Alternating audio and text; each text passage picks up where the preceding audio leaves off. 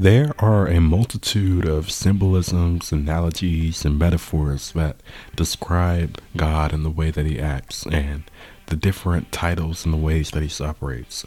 Some ways may be a father, a friend, a shepherd, a master, a husbandman, and a vine. Many different forms, but we need to understand these contexts throughout the Bible to make proper applications because they do not all apply to the same way. And if applied wrong, it can lead to wrong methods of communication. As you can see, the title of this episode is Relationship, and this is the beginning of a small little series. I don't know if it'll be 2 or 3 episodes, but this will be the beginning of a small series that I think is very important and will be very vital in how we operate as an individual and within a corporate body within the church, and ultimately in being connected to the kingdom of God. So without further ado, put on your spiritual scuba diving gear because we are, as always, about to dive deep. My name is Amani Akins, and this is yet another episode of the Deeper Waters podcast by Pescados Rose. The kingdom of God is a prominent subject throughout the whole Bible, but I feel like it is very much misunderstood. But in today's episode, I hope to bring clarification and to bring a little bit of knowledge about what the Bible says about certain concepts, especially when it comes to communicating with the one that is over all of this, with the God of all. It is very important that we communicate properly, because there are stipulations in this kingdom. There are ways and laws and principles and statutes within this kingdom that it is important for you to understand and is right in front of you in this book, but very widely are misunderstood. Many people will have ears and won't hear. Many people will have eyes and won't see. But today, I pray that you guys will all receive revelation and that you guys will do your own study, because the Bible talks about if you have the Holy Ghost, you will have no need of a teacher because it will guide you into all truth. God will guide you into all truth, but you have to be sensitive to him and you have to truly seek him with all, not 90%, not 99%, but with all. But without further ado, let's get into the first passage of the day, and it is found in Matthew chapter 18, and starting with verse 1, it says the following. At the same time came the disciples unto Jesus, saying, Who is the greatest in the kingdom of heaven? And Jesus called a little child unto him, and set him in the midst of them, and said, Verily I say unto you, except ye be converted, and become as little children, ye shall not enter into the kingdom of God. Whosoever therefore shall humble himself as this little child, the same is the greatest in the kingdom of God. And whoso shall receive one such little child in my name receiveth me. But whoso shall offend one of these little ones which believe in me, it were better for him that a millstone were hanged about his neck, and that he were drowned in the depths of the sea. Woe unto the world because of offenses, for it must needs be that offenses come, but woe to that man by whom the offense cometh. Wherefore, if thy hand or thy foot offend thee, cut them off, and cast them from thee. For it is better for thee to enter into life halt or maimed, rather than having 2 hands or 2 feet, and cast into the lake of fire. And if thine eye offend thee, pluck it out and cast it from thee. It is better for thee to enter into life with 1 eye, rather than having 2 eyes and be cast into hell fire. Take heed that ye despise not one of these little ones. For I say unto you, that in heaven their angels do always behold the face of my Father, which is in heaven. For the Son of Man is come to save that which was lost. How think ye, if a man have 100 sheep, and one of them be gone astray, doth he not leave the 99 and goeth into the mountains, and seeketh that one which is gone astray? And if so be he find it, verily I say unto you, he rejoiceth more of that sheep than the 99 which went not astray. Even so, it is not the will of your Father which is in heaven that one of these little ones should perish. Moreover, if thy brother shall trespass against thee, go and tell him his fault between thee and him alone. If he shall hear thee, thou hast gained thy brother. But if he will not hear thee, then take with thee one or two more, that in the mouth of 2 or 3 witnesses every word may be established. And if he shall neglect to hear them, tell it unto the church.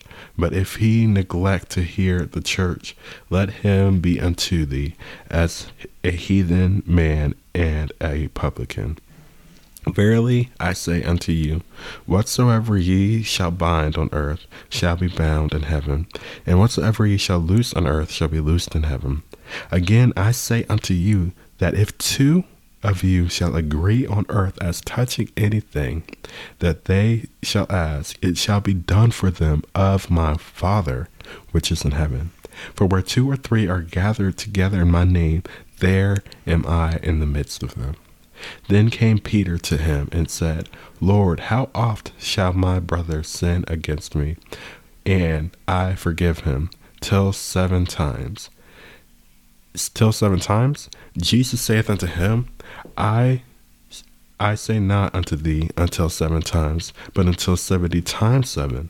Therefore is the kingdom of heaven likened unto a certain king, which would take account of his servants. And when he had begun to reckon, one was brought unto him, which owed him 10,000 talents. But forasmuch as he had not to pay, his Lord commanded him to be sold, and his wife and children, that all that he had, in payment to be made. The servant therefore fell down and worshipped him, saying, Lord, have patience with me, and I will pay thee all. Then the Lord of that servant was moved with compassion, and loosed him, and forgave him the debt. But the same servant went out and found one of his fellow servants, which owed him 100 pence. And he laid his hands upon him, and took him by the throat, saying, Pay me that thou owest. And his fellow servant fell down at his feet, and besought him, saying, Have patience with me, and I will pay thee all. And he would not, but went and cast him into prison till he should pay the debt. So when his fellow servants saw what was done, they were very sorry, and came and told unto their Lord all that was done. Then his Lord, after he called him, said unto him, O thou wicked servant, I forgave thee all thy debt, because thou desirest me. Shouldest not thou also have compassion on thy fellow servant, even as I had pity on thee? And his Lord was wroth, and delivered him to the tormentors, till he should pay all that was due unto him. So likewise shall my heavenly Father do also unto you, if ye from your hearts forgive not every one his brothers their trespasses. So there's quite a few concepts that we see here. We see talking about humbling yourself. We see how fervently God searches for those who go astray, and his abundant forgiveness. 3 main concepts within this. But a bigger concept here is the emphasis on the Heavenly Father and entering as a child. You must enter the kingdom of God as a child. You must grow. As you grow, your Father will become more of a friend. And we'll get more into that as we go throughout this episode. But to enter the kingdom of God, you have to enter as a child. A child has to be taught. A child has to be led. A child has to depend on their parents. And that's exactly what you have to do. Except ye be converted and become as little children, ye shall not enter into the kingdom of heaven. Whosoever therefore shall humble himself as this child. When you humble yourself, you open yourself up to receive whatever God has for you. There's different forms of humbling yourself, such as fasting and other manners of humbling yourself. And that's all God ever really wanted from the beginning, to accept his love, to be, as the Bible says in the Old Testament, to Humble yourselves, seek his face, humble yourself, pray, and he will heal your land. But it starts with you being humble, because if you're prideful and you think that you can stand alone and that you don't need any guidance, then you don't need the Father. But you really do need the Father at the end of the day, because everybody has offenses. Well, unto the person that offenses come, and then it talks about forgiveness. So in the same place that it talks about offenses and a person who did wrong, it talks about forgiveness. And it also talks about how the Father operates. And it's very important that we submit to the order that he has set for us in order for things to work out. All things work together for the good of those that love God, for those that obey him and follow his statutes. So it's very important that we catch these concepts, that we have a good relationship with our Father, which is in heaven. So to continue on in this concept, we're going to go to the next passage in Psalm 103, and it says the following. Bless the Lord, O my soul, and all that is within me, bless his holy name. Bless the Lord, O my soul, and forget not all his benefits, who forgiveth all thine iniquities, who healeth all thy diseases, who redeemeth thy life from destruction, who crowneth thee with loving kindness and tender mercies, who satisfieth thy mouth with good things, so that thy youth is renewed like the eagles. The Lord executeth righteousness and judgment for all that are oppressed. He made known his ways unto Moses, his acts unto the children of Israel. The Lord is merciful and gracious and slow to anger, and plenteous in his mercy. He will not always chide, neither will he keep his anger forever. He hath not dealt with us after our sins, nor reward us according to our iniquities. For as the heaven is high above the earth, so great is his mercy toward them that fear him. As far as the east is from the west, so far hath he removed our transgressions from him. Like as a father pitieth his children, so the Lord pitieth them that fear him. For he knoweth our frame, he remembereth that we are dust. As for man, his days are as grass, as a flower of the field, so he flourisheth. For the wind passeth over it, and it is gone, and the place thereof shall know it no more. But the mercy of the Lord is from everlasting to everlasting upon them that fear him, and his righteousness unto children's children, to such as keep his covenant, and to those that remember his commandments to do them. The Lord hath prepared his throne in the heavens, and his kingdom ruleth over all. Bless the Lord, ye his angels, that excel in strength, that do his commandments. Hearken unto the voice of his word. Bless ye the Lord, all ye his hosts, ye ministers of his that do his pleasure. Bless the Lord, all his works in all places of his dominion. Bless the Lord, O my soul. So we see once again that concept of forgiveness and healing. Even the word salvation, the very thing that Jesus came to offer us. Within that word salve, that word means healing. He came to bring forth healing to our souls and healing to our spirits. If you have a broken spirit, he came to heal it. If you have a soul that is hurting and longing and is wearied, he came to heal that as well. And that's one thing that the world cannot provide. The joy that he gives, the world cannot take away, because it's something completely spiritual and something completely intangible. It's something that only he can offer. But one other thing here it talks about, once again, is that concept of forgiveness. He is willing to forgive and reward you. It says in verse 10, he hath not dealt with us after our sins, nor rewarded us according to our iniquities. And another thing you're going to notice here is, even when it's dealing with the children of Israel, he calls them children of Israel. Not the people of Israel, not the men of Israel, but the children of Israel. Whenever you come to God as a child, things are going to work out better for you, because you are totally dependent on him to be a provider. You are totally dependent on him, and you totally operate like him.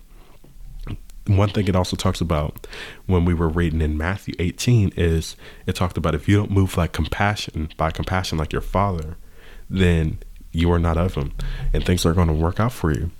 And And that's one thing. We have to move by love. I know I made that episode talking about being in the vein. That being operating out of love is that bond of perfectness that connects us to the head of the house, the head of the house of heaven.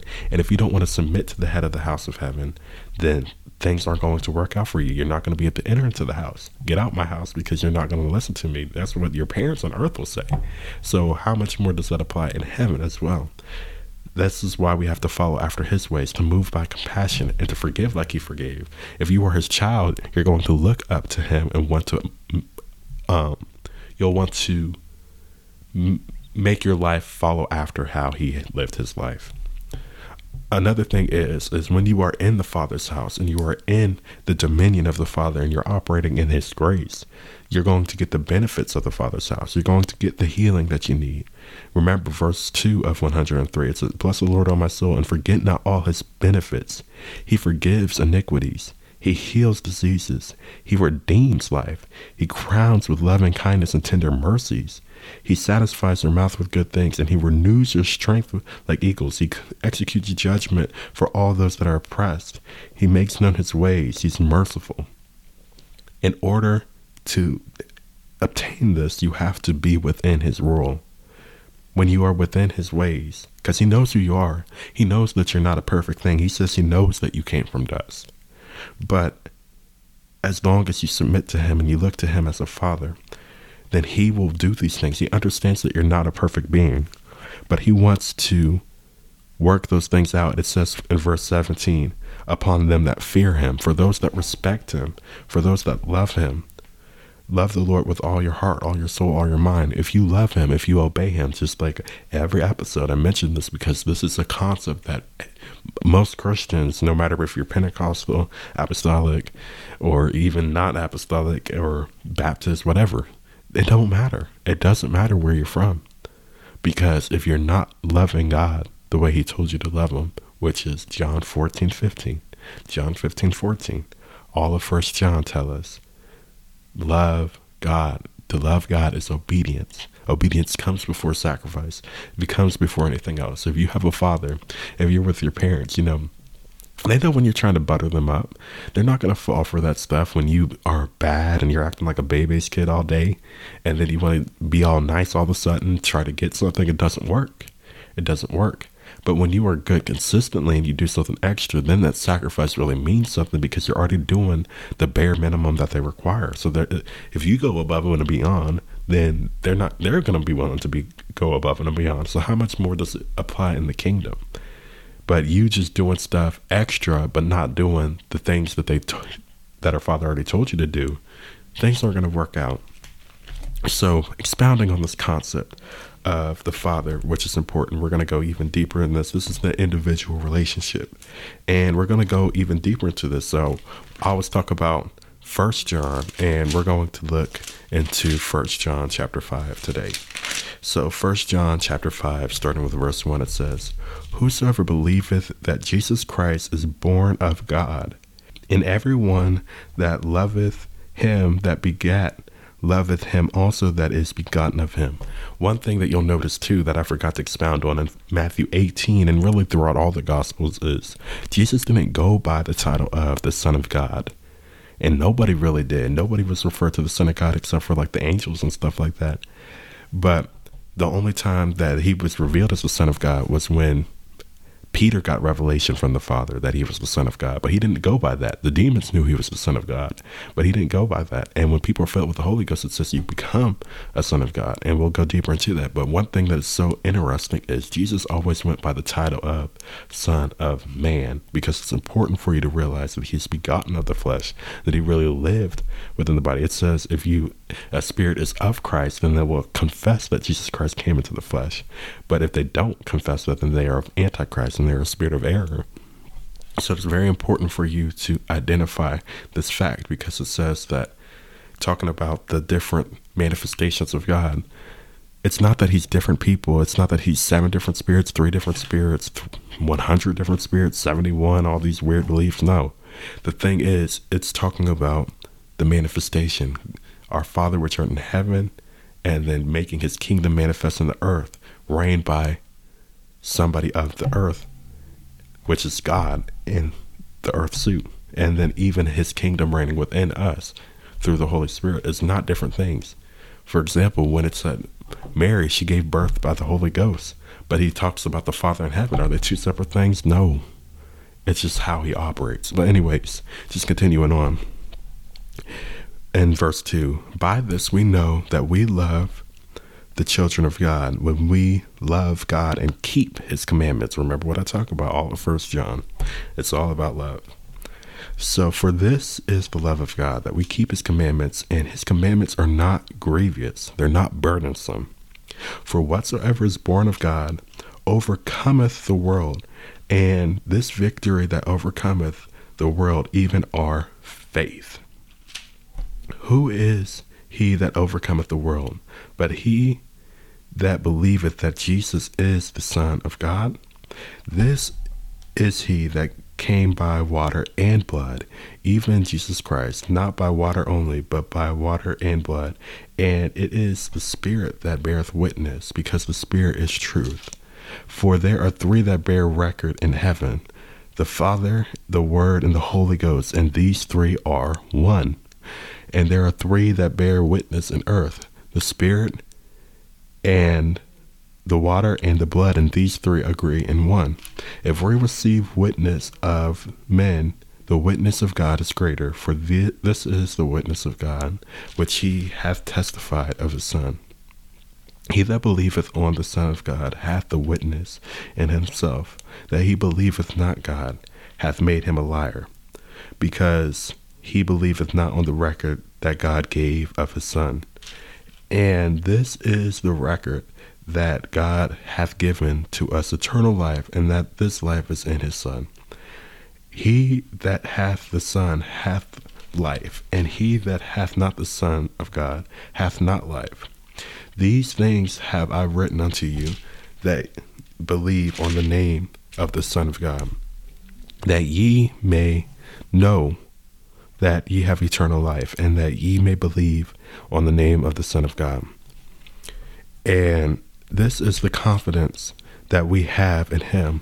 If we ask anything according to his will, he heareth us. And if we know that he hear us, whatsoever we ask, we know that we have the petitions that we desired of him.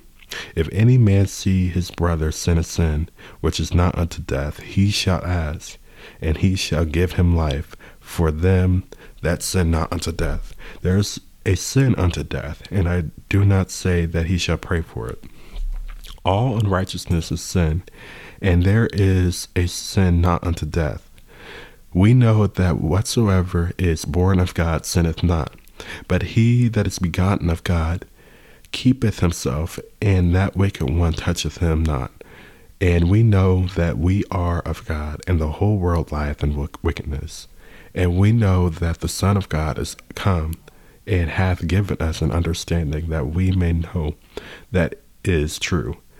And we are in him that is true, even in his Son, Jesus Christ. And this is the true God and eternal life. Little children, specifically, it says, keep yourself from idols. Amen. So first of all, that ending is interesting, talking about little children. Keep yourself from idols. Keep yourself from vain things within the earth.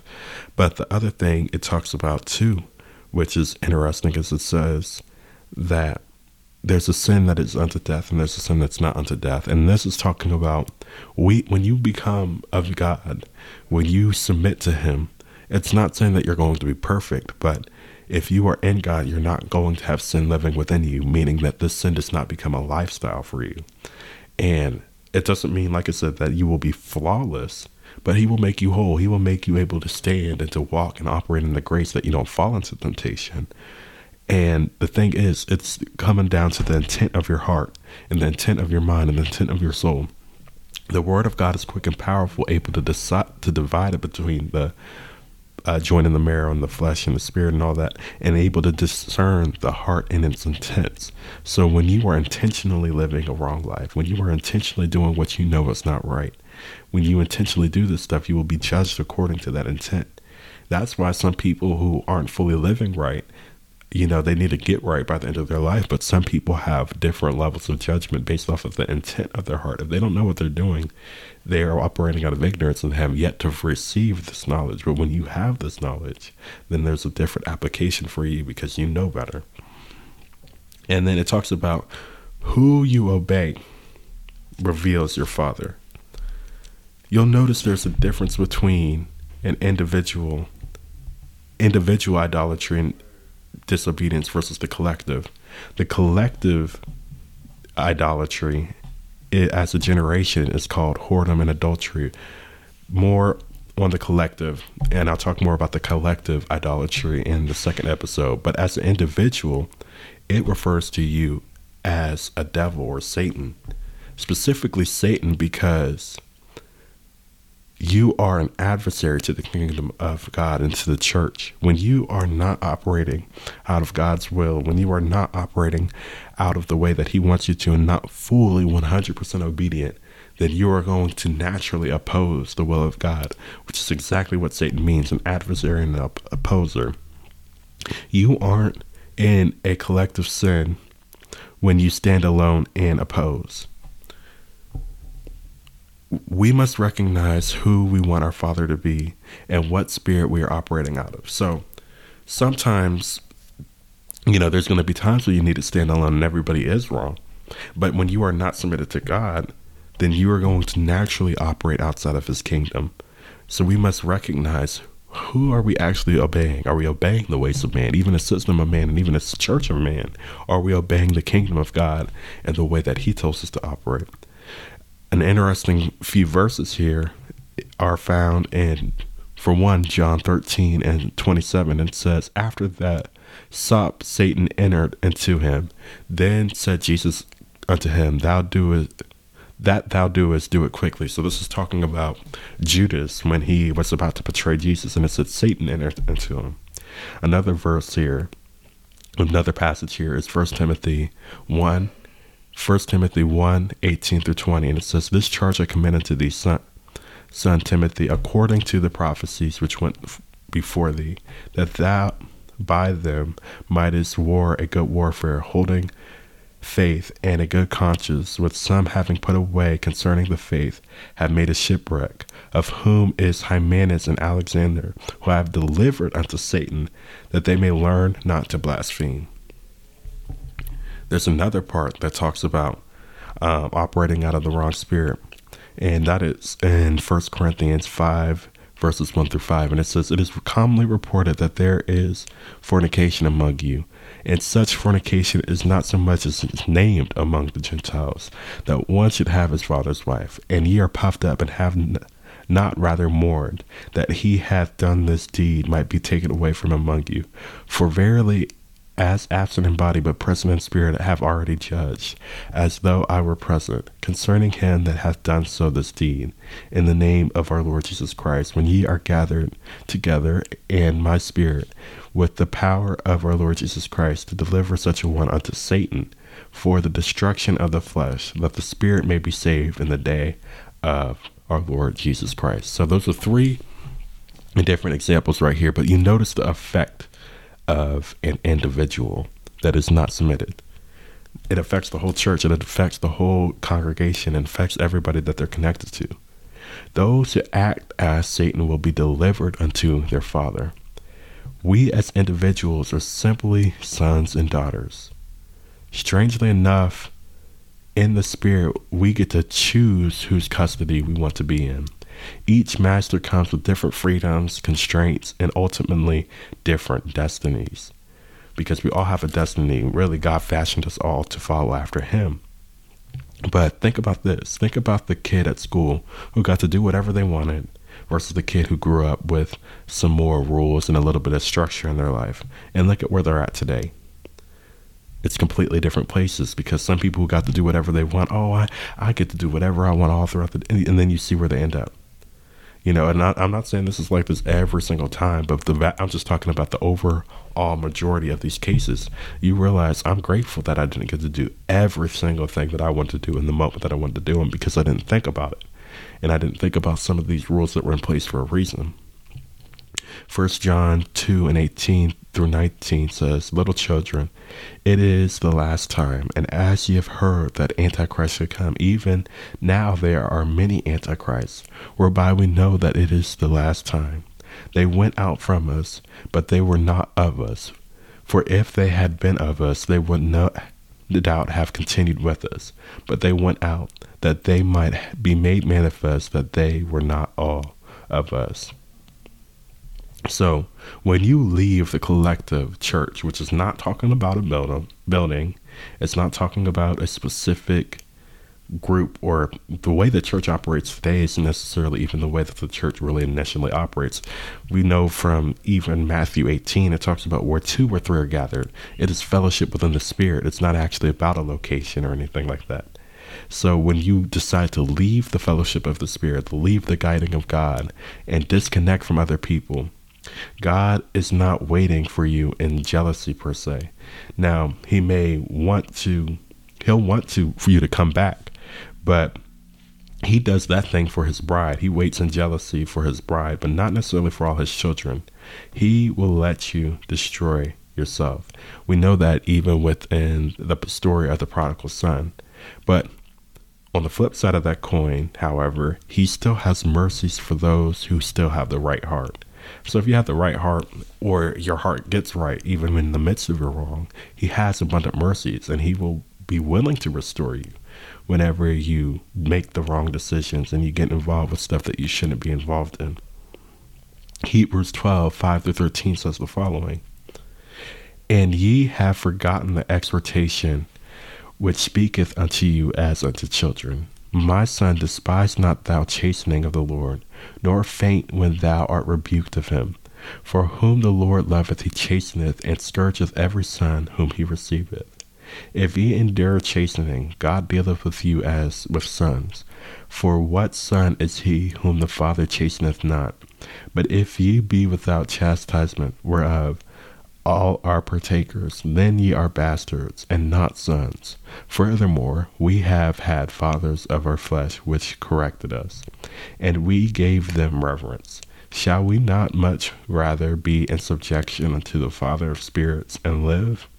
For they verily for a few days chastened us after their own pleasure, but he for our profit, that we might be partakers of his holiness. Now no chastening for the present seemeth to be joyous, but grievous. Nevertheless afterward it yieldeth the peaceable fruit of righteousness unto them which are exercised thereby. Wherefore lift up the hands which hang down, and the feeble knees, and make straight paths for your feet, lest that which is lame be turned out of the way, but let it rather be healed." So we see here that there's a reason why God lets you go through what you go through, and there's a reason why he corrects you, but it's all for your healing. But you have to submit to that. You have to be submitted to him, because if you're not submitted to him and you're not chastened by him, then you are not of his, you're not his son. And it talks about, what I was talking about earlier, you get to choose whether you want to be submitted to God and his consequences and his decisions, or you could be submitted to the world and its consequences. And it seems like it's freedom for a season, but when you start to reap the consequences of the actions that you have without having any discipline as a disciple, a disciplined one, then the Bible calls you a bastard in that case. So it is very important that we are submitted to that. Another thing that is interesting about this, and this is something that came up in conversation recently, was talking about there's a reason why it talks about the spirit of adoption. When we are full of the Holy Ghost, we spiritually become a son, or I guess a daughter of God as well. And when you are following after the Spirit and you're fully submitted to God and his leadings, it's just like when you are with your earthly father or mother or your guardian, when they tell you to do something and you're walking in the Spirit, for example, when you are in their household and you're not around them, you're not connected to other people, but you're still walking in accordance to their commandments. You're still walking in the way that they want you to go. Even when you're not there, you're still being obedient to what you need to do. And you'll see the consequences of that, whether it be good or bad, because you follow what they said, whether they're there or not. They may have told you not to go to this place, and you go to that place and you get hurt. Whose fault is that? It's your fault because you weren't walking in accordance to their instruction. And that same principle applies to the Spirit. And there's another thing that the Bible talks about is coming out from among the people and not being joined, because when you are joined to the world, it's like being joined to a harlot. It's like when you are joined to the world, there's no fellowship between God and mammon. You have to separate from these things because you have to be wholly submitted to God to be a holy and acceptable sacrifice to him. So when you're not wholly submitted to him and you begin to mix these different things, it becomes a mixture of different things. But it only takes 1% of a lie, 1% of an error for the whole thing to be wrong, for the whole thing to be false, for the whole thing to be a lie. So when you leave the ways of God and you leave the ways that he has commanded you, and you stop submitting to the Spirit and you do whatever you want to do, you will join to the world.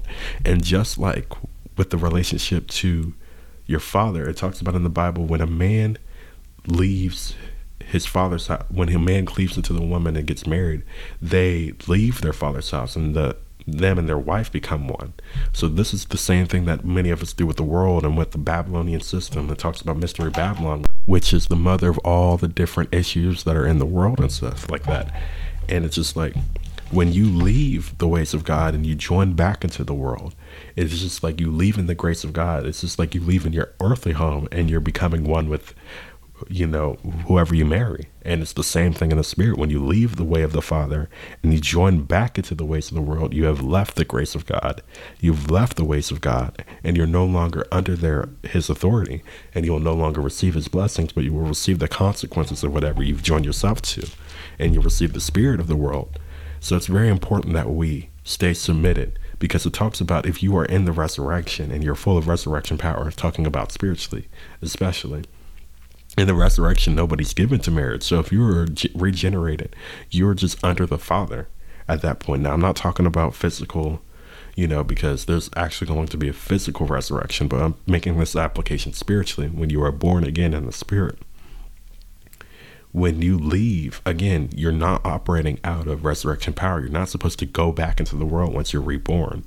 When you're reborn and you're resurrected, the point of baptism was to wipe away and to start you over.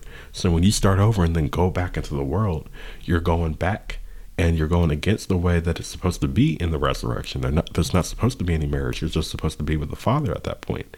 It's supposed to completely take that thing out of the picture. So that's exactly what happens when you go back into these lifestyles of sin and you start to have evil communication and people in your life that you're not supposed to have, and watching things you're not supposed to watch. So that's why it is very important that we need to live a holy life that is separated. It's not going to look the same thing as the world, but we're not of this world. We're just in it. So it's very important that we operate the way that God told us to. Little children, as it says, keep yourself from idols. Amen. That's what it says. Keep yourself from the vain things of the world. Separate from these vain things. Remove these vain things and fill your life with purpose. Things full of purpose. Things that bring meaning to your life. Things that bring truth in your life. And that all reconciles you back to Christ.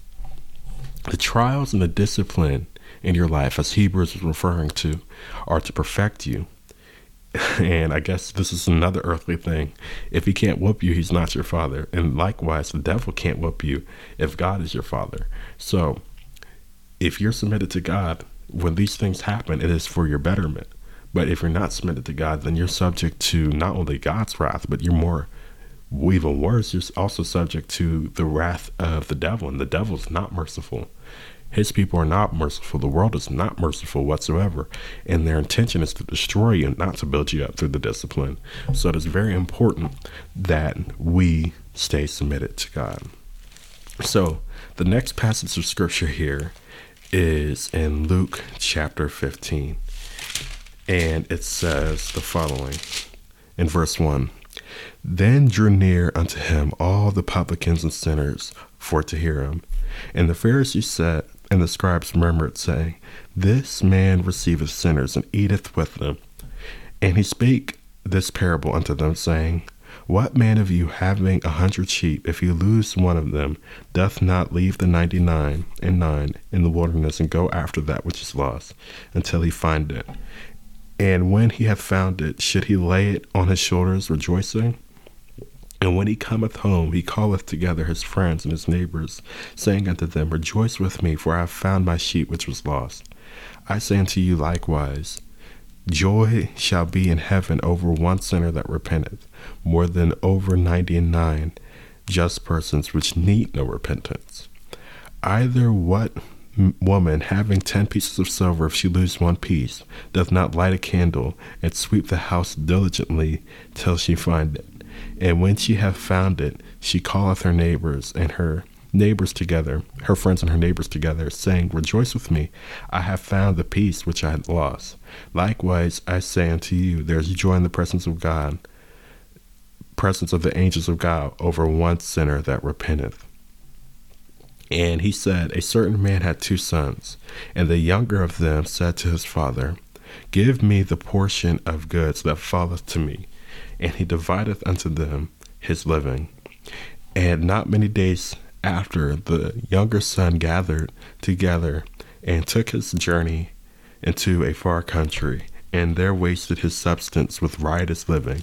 And when he had spent all he had, there arose a mighty famine in the land, and he began to want, or to be in need. And it's interesting that this happened right when he left the way of God. And he went and joined himself to a citizen of that country, and he sent him into the fields to feed swine. And he would fain to have filled his body with to fill his belly. He desired to fill his stomach with the husk that the swine did eat, and no man gave unto him. So he couldn't even eat the husk of the swine. And when he came to himself, and how many hired servants of my He said, How many of my hired servants of my father's house have bread enough to spare, and I perish with hunger? I will arise and go to my father, and will say unto him, Father, I have sinned against heaven and before thee, and am no more worthy to be called thy son. Make me as one of thy hired servants. And he arose and came to his father. But when he was a great way off, his father saw him and had compassion, and ran and fell on his neck and kissed him. And the son said unto him, Father, I have sinned against heaven and in thy sight, and am no more worthy to be called thy son. But the father said to his servants, Bring forth the best robe and put it on him, and put a ring on his hand and shoes on his feet. And bring hither the fatted calf, and kill it, and let us eat and be merry. For this my son was dead and is alive again, and he was lost and is now found. And they began to be merry. Now his elder son was in the field, and he came and drew nigh to the house, and heard music and dancing. And he called one of the servants, and asked what these things meant. And he said unto him, Thy brother is come, and thy father hath killed the fatted calf, because he hath received him safe and sound. And he was angry, and would not go in.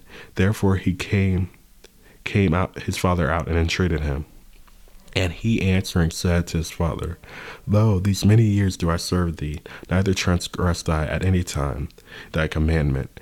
And yet thou never gavest me a kid, that I might make merry with my friends. But as soon as thy son was come, which hath devoured thy living with harlots, thou hast killed for him the fatted calf. And he said unto him, Son, thou art ever with me, and all that I have is thine. It was meet that we should make merry and be glad, for this thy brother was dead and is alive, and again was lost and now is found. So this is a very commonly cited story of redemption throughout the Bible. And I think it's also interesting how his brother got angry, who was already serving God and doing the right thing, and he lost sight of the authority he had already had. The father had to restore his position, which is why he gave him the fatted calf, and he gave him clothes, because he was restoring the position. And the other son, who was already serving God and doing the right thing, saw this as the father giving him extra stuff, when really he was just restoring him. And he, who was already in the house, he already had access to the robes. He already had his own stuff, and he had access to the fatted calves. He could have picked any of the calves. He could have picked all the calves that he wanted and kill them and have them for food and do whatever he wanted, because he was already in the will of God and operating at the dominion of God, and he lost sight of that. So it's very important that we keep sight of how and of our position, and don't lose sight when people are saved and you see the favor of God on their life, because you still have the favor of God as long as you're operating the way you're supposed to. So it's also interesting how it looks at the difference between all these situations. For the first story of the lost sheep, talking about one person repenting versus the people who have already repented. And the second story talking about the angels rejoicing over one sinner that repenteth within the house versus one without the house. And the one was somebody who was already in the house of the Father and leaves the house of the Father. So some people got lost outside of the house, some people got lost within the house, and some people were in the house and left intentionally. And that's exactly what I was talking about earlier.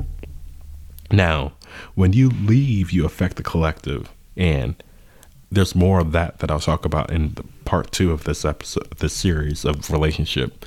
But you'll notice there's a difference between those who are predestined but lost versus those who left the grace of God. The sheep are different than people.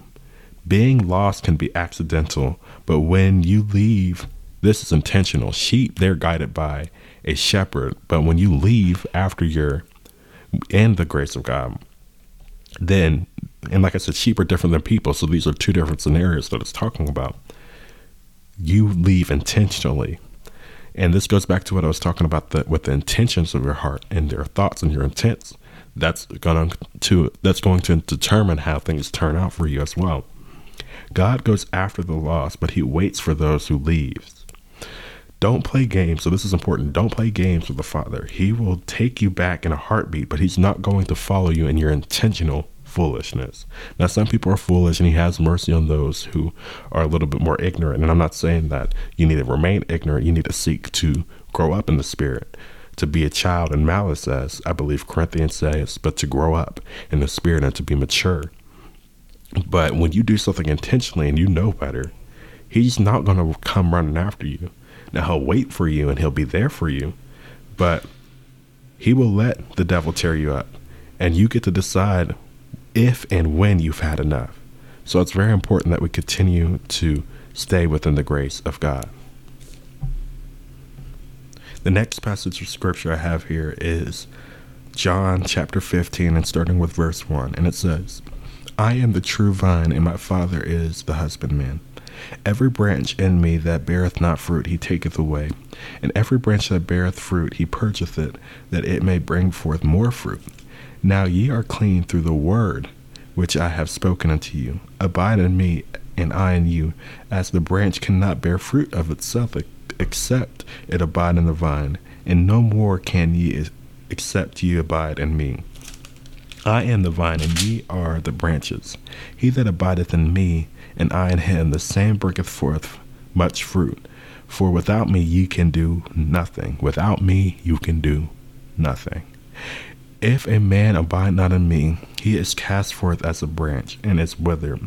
And men gather them, and cast them into the fire, and they are burned. If ye abide in me, and my words abide in you, my words abide in you, ye shall ask what ye will, and it shall be done unto you.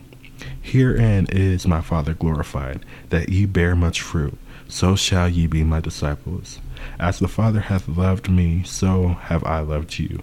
Continue ye in my love. If ye keep my commandments, ye shall abide in my love, even as I have kept my Father's commandments, and abide in his love. These things have I spoken unto you, that my joy might remain in you, and that your joy might be full. This is my commandment, that ye love one another as I have loved you. Greater love hath no man than this, that a man lay down his life for his friends. Ye are my friends if ye do whatsoever I command you. Henceforth I call you not servants, for a servant knoweth not what his Lord doeth, but I have called you friends, for all things that I have heard of my Father I have made known unto you. Ye have not chosen me, but I have chosen you and ordained you, that ye should go and bring forth fruit, that your fruit should remain, that whatsoever ye ask of the Father in my name, he may give it you. These things I commanded you, that ye love one another. If the world hates ye, ye know that it hated me before it hated you. If ye were of the world, The world would love its own, but because ye are not of the world, but I have chosen you out of the world, therefore the world hateth you. Remember the word that I said unto you, the servant is not greater than his Lord. If they have persecuted me, they will also persecute you. If they have kept my saying, they will keep yours also. But all these things will they do unto you for my name's sake, because they know him that sent me. If they had not come and spoken unto them, they had not sinned. But now they have no cloak for their sin. For he that hateth me hateth my Father also. If I had not done among them the works which none other man did, they had not had sin. But now they have both seen and hated both me and my Father. But this cometh to pass, that the word might be fulfilled, that is written in their law, they hated me without a cause.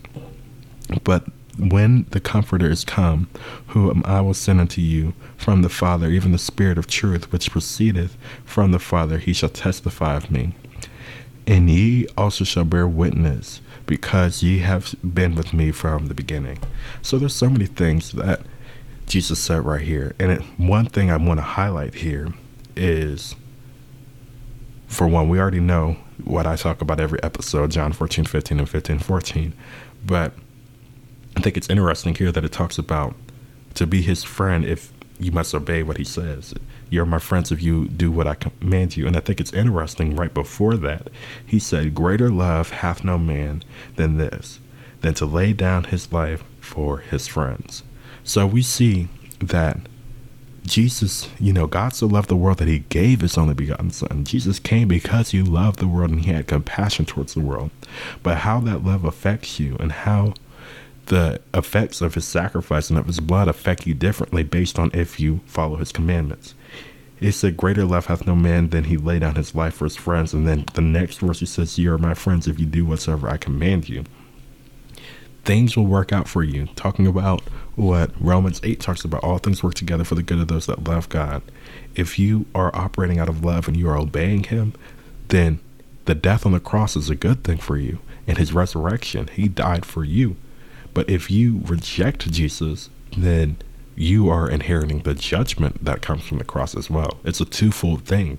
So we have to make sure that we are operating out of maturity and that we are a friend of Jesus and that we follow after him. Furthermore, when we actually are abiding by the spiritual principles and the laws that he set, because when you're operating out of this God designed this world a specific way. And if you're operating outside of that, things are not going to work out for you. But if you abide in the way that God told you he designed this world, then whenever you ask something of your Father, then it will be done. There's a reason when Jesus taught his disciples how to pray, he said, our Father which art in heaven, because we pray to our Father. That's what this was all about, to glorify our Father which is in heaven.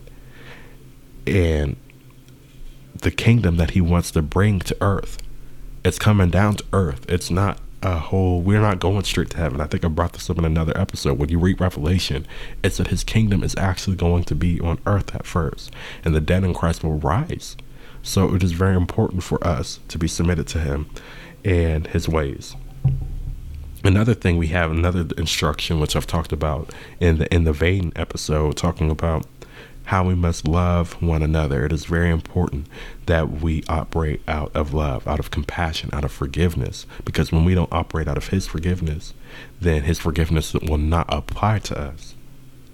Talking about he died for those who obey him. That is what this is talking about here. And whether you receive love and you receive mercy or you receive judgment, those are two different facets of God, and you get to choose based off of what you do. Mark 12:28-31 says the following, and one of the scribes came, having heard them reasoning together, and perceived that he had answered them well, asked him, which is the first commandment of all? And Jesus answered him, the first commandment is, hear, O Israel, the Lord our God is one Lord, and thou shalt love the Lord thy God with all thy heart, with all thy soul, with all thy mind, with all thy strength. And this is the first commandment. And the second is namely this: thou shalt love thy neighbor as thyself. And there's none greater commandment than these. Now, this will go eventually into the next episode as we talk about relationship as a collective. But there's a greater mystery discovered as we go deeper into this commandment when you look at Ephesians chapter 1, or you look at Ephesians chapter 3, which I encourage you to read on your own time. But it talks about how we pray into our Father and he will give us wisdom and revelation. And I've talked about how praying what the Bible told us to pray. I've received this revelation. I've received the wisdom that he talked about in order to build. And then even in Ephesians 3, how it talks about how he can give us more than we can ask, above, exceeding abundantly above all that we ask, according to his power that worketh in us. And it has to work in you. If you are not operating out of faith, remember what 1 John 5 said. We have to operate out of faith and submission to our Father, which art in heaven, in order for that power to work through us. When we are submitted, the power works through us. So as I come to a close this episode, I want to put that emphasis that, and like I said, we're going to go even further and talk about even what not to do. But the whole point of this episode is to not only highlight being obedient, not only to highlight following after God and being forgiving and living how he lived and loving like he loved. But the biggest point I want to emphasize is that we need to look at God as our Father. When Jesus taught his disciples to pray, he said, pray like this: Our Father which art in heaven. When you have an individual relationship, like I said, we're going to talk about the collective here in a moment in the next upcoming episode. But when you are operating as an individual, it says specifically that you are a son of God and that you are communicating with your Father when you are born of the Spirit, which is why it's important that you are born of the water and of the Spirit, as we've talked about this episode. But as you pray to the Father. Make sure that you are actually operating out of obedience. And when you pray and ask him in the name of Jesus to do something, it will be done. You will be shocked how much will be done when you fully submit. But there's always usually one thing. And it was interesting because we're having revival right now. And Brother Atkins, he had mentioned something talking about the very thing that we hold on to. And he was talking about the story of Jacob and how a lot of people controlled his life until he actually submitted. A lot of the decisions and the struggle from his life weren't even his own struggle, but from his mother and from his uncle, from his father-in-law and from even his wife. But when he actually took dominion and actually learned to submit to God and struggled with and fought the right thing, then things started to work from his life. So when you fight the right thing and you get rid of the right things and you fully submit everything to God, then you'll finally be detached and you will actually be operating out of freedom. And you have to be fully submitted to God, fully obedient in all the ways of your life. So make sure that even those little things that you're feeling an urge to do, that you do those things, because that is going to affect the grace of God in your life. And when you actually give up those things that you so badly want to keep hold of, when you finally release those things, you're going to see stuff work out, and you're going to find that that very thing that you were holding on to and that very thing you were following was the very thing that was keeping you in bondage and the very thing that was dictating your life. So right now, let us pray. Father God, we thank you for this day, and we thank you for everything that you provided for us. I pray, Lord, that you will give us wisdom and revelation, and that you will pour out of your Spirit everything that we need and guide us into truth in Jesus' name. I pray, Lord, that you would teach us your ways, as Psalm 25 says, and show us your paths. Teach us the fear of the Lord. Teach us what it means to operate out of your ways. Teach us the way that you want us to operate. Help us to see in faith and not carnally, to think with the spiritual mind and to operate with a heart that has been changed in you, and ultimately being fully submitted to you. Give us revelation in this concept. Give us revelation in how to pray. Give us revelation of who you are and how to live like you. I pray, Lord, that you would lead us and guide us in all obedience and all love and all faith. In Jesus' name I pray. Amen.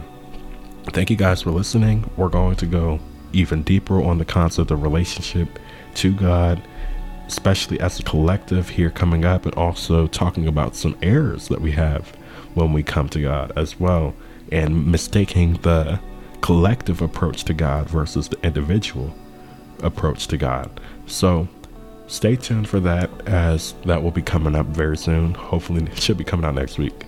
But until next time, I pray that you guys all have a blessed day. Remember to read Ephesians chapter 1 and chapter 3, or really just read the whole book. It's not that long. So read that whole book. And until next time, I pray that you guys all have a blessed day, and God bless in Jesus' name.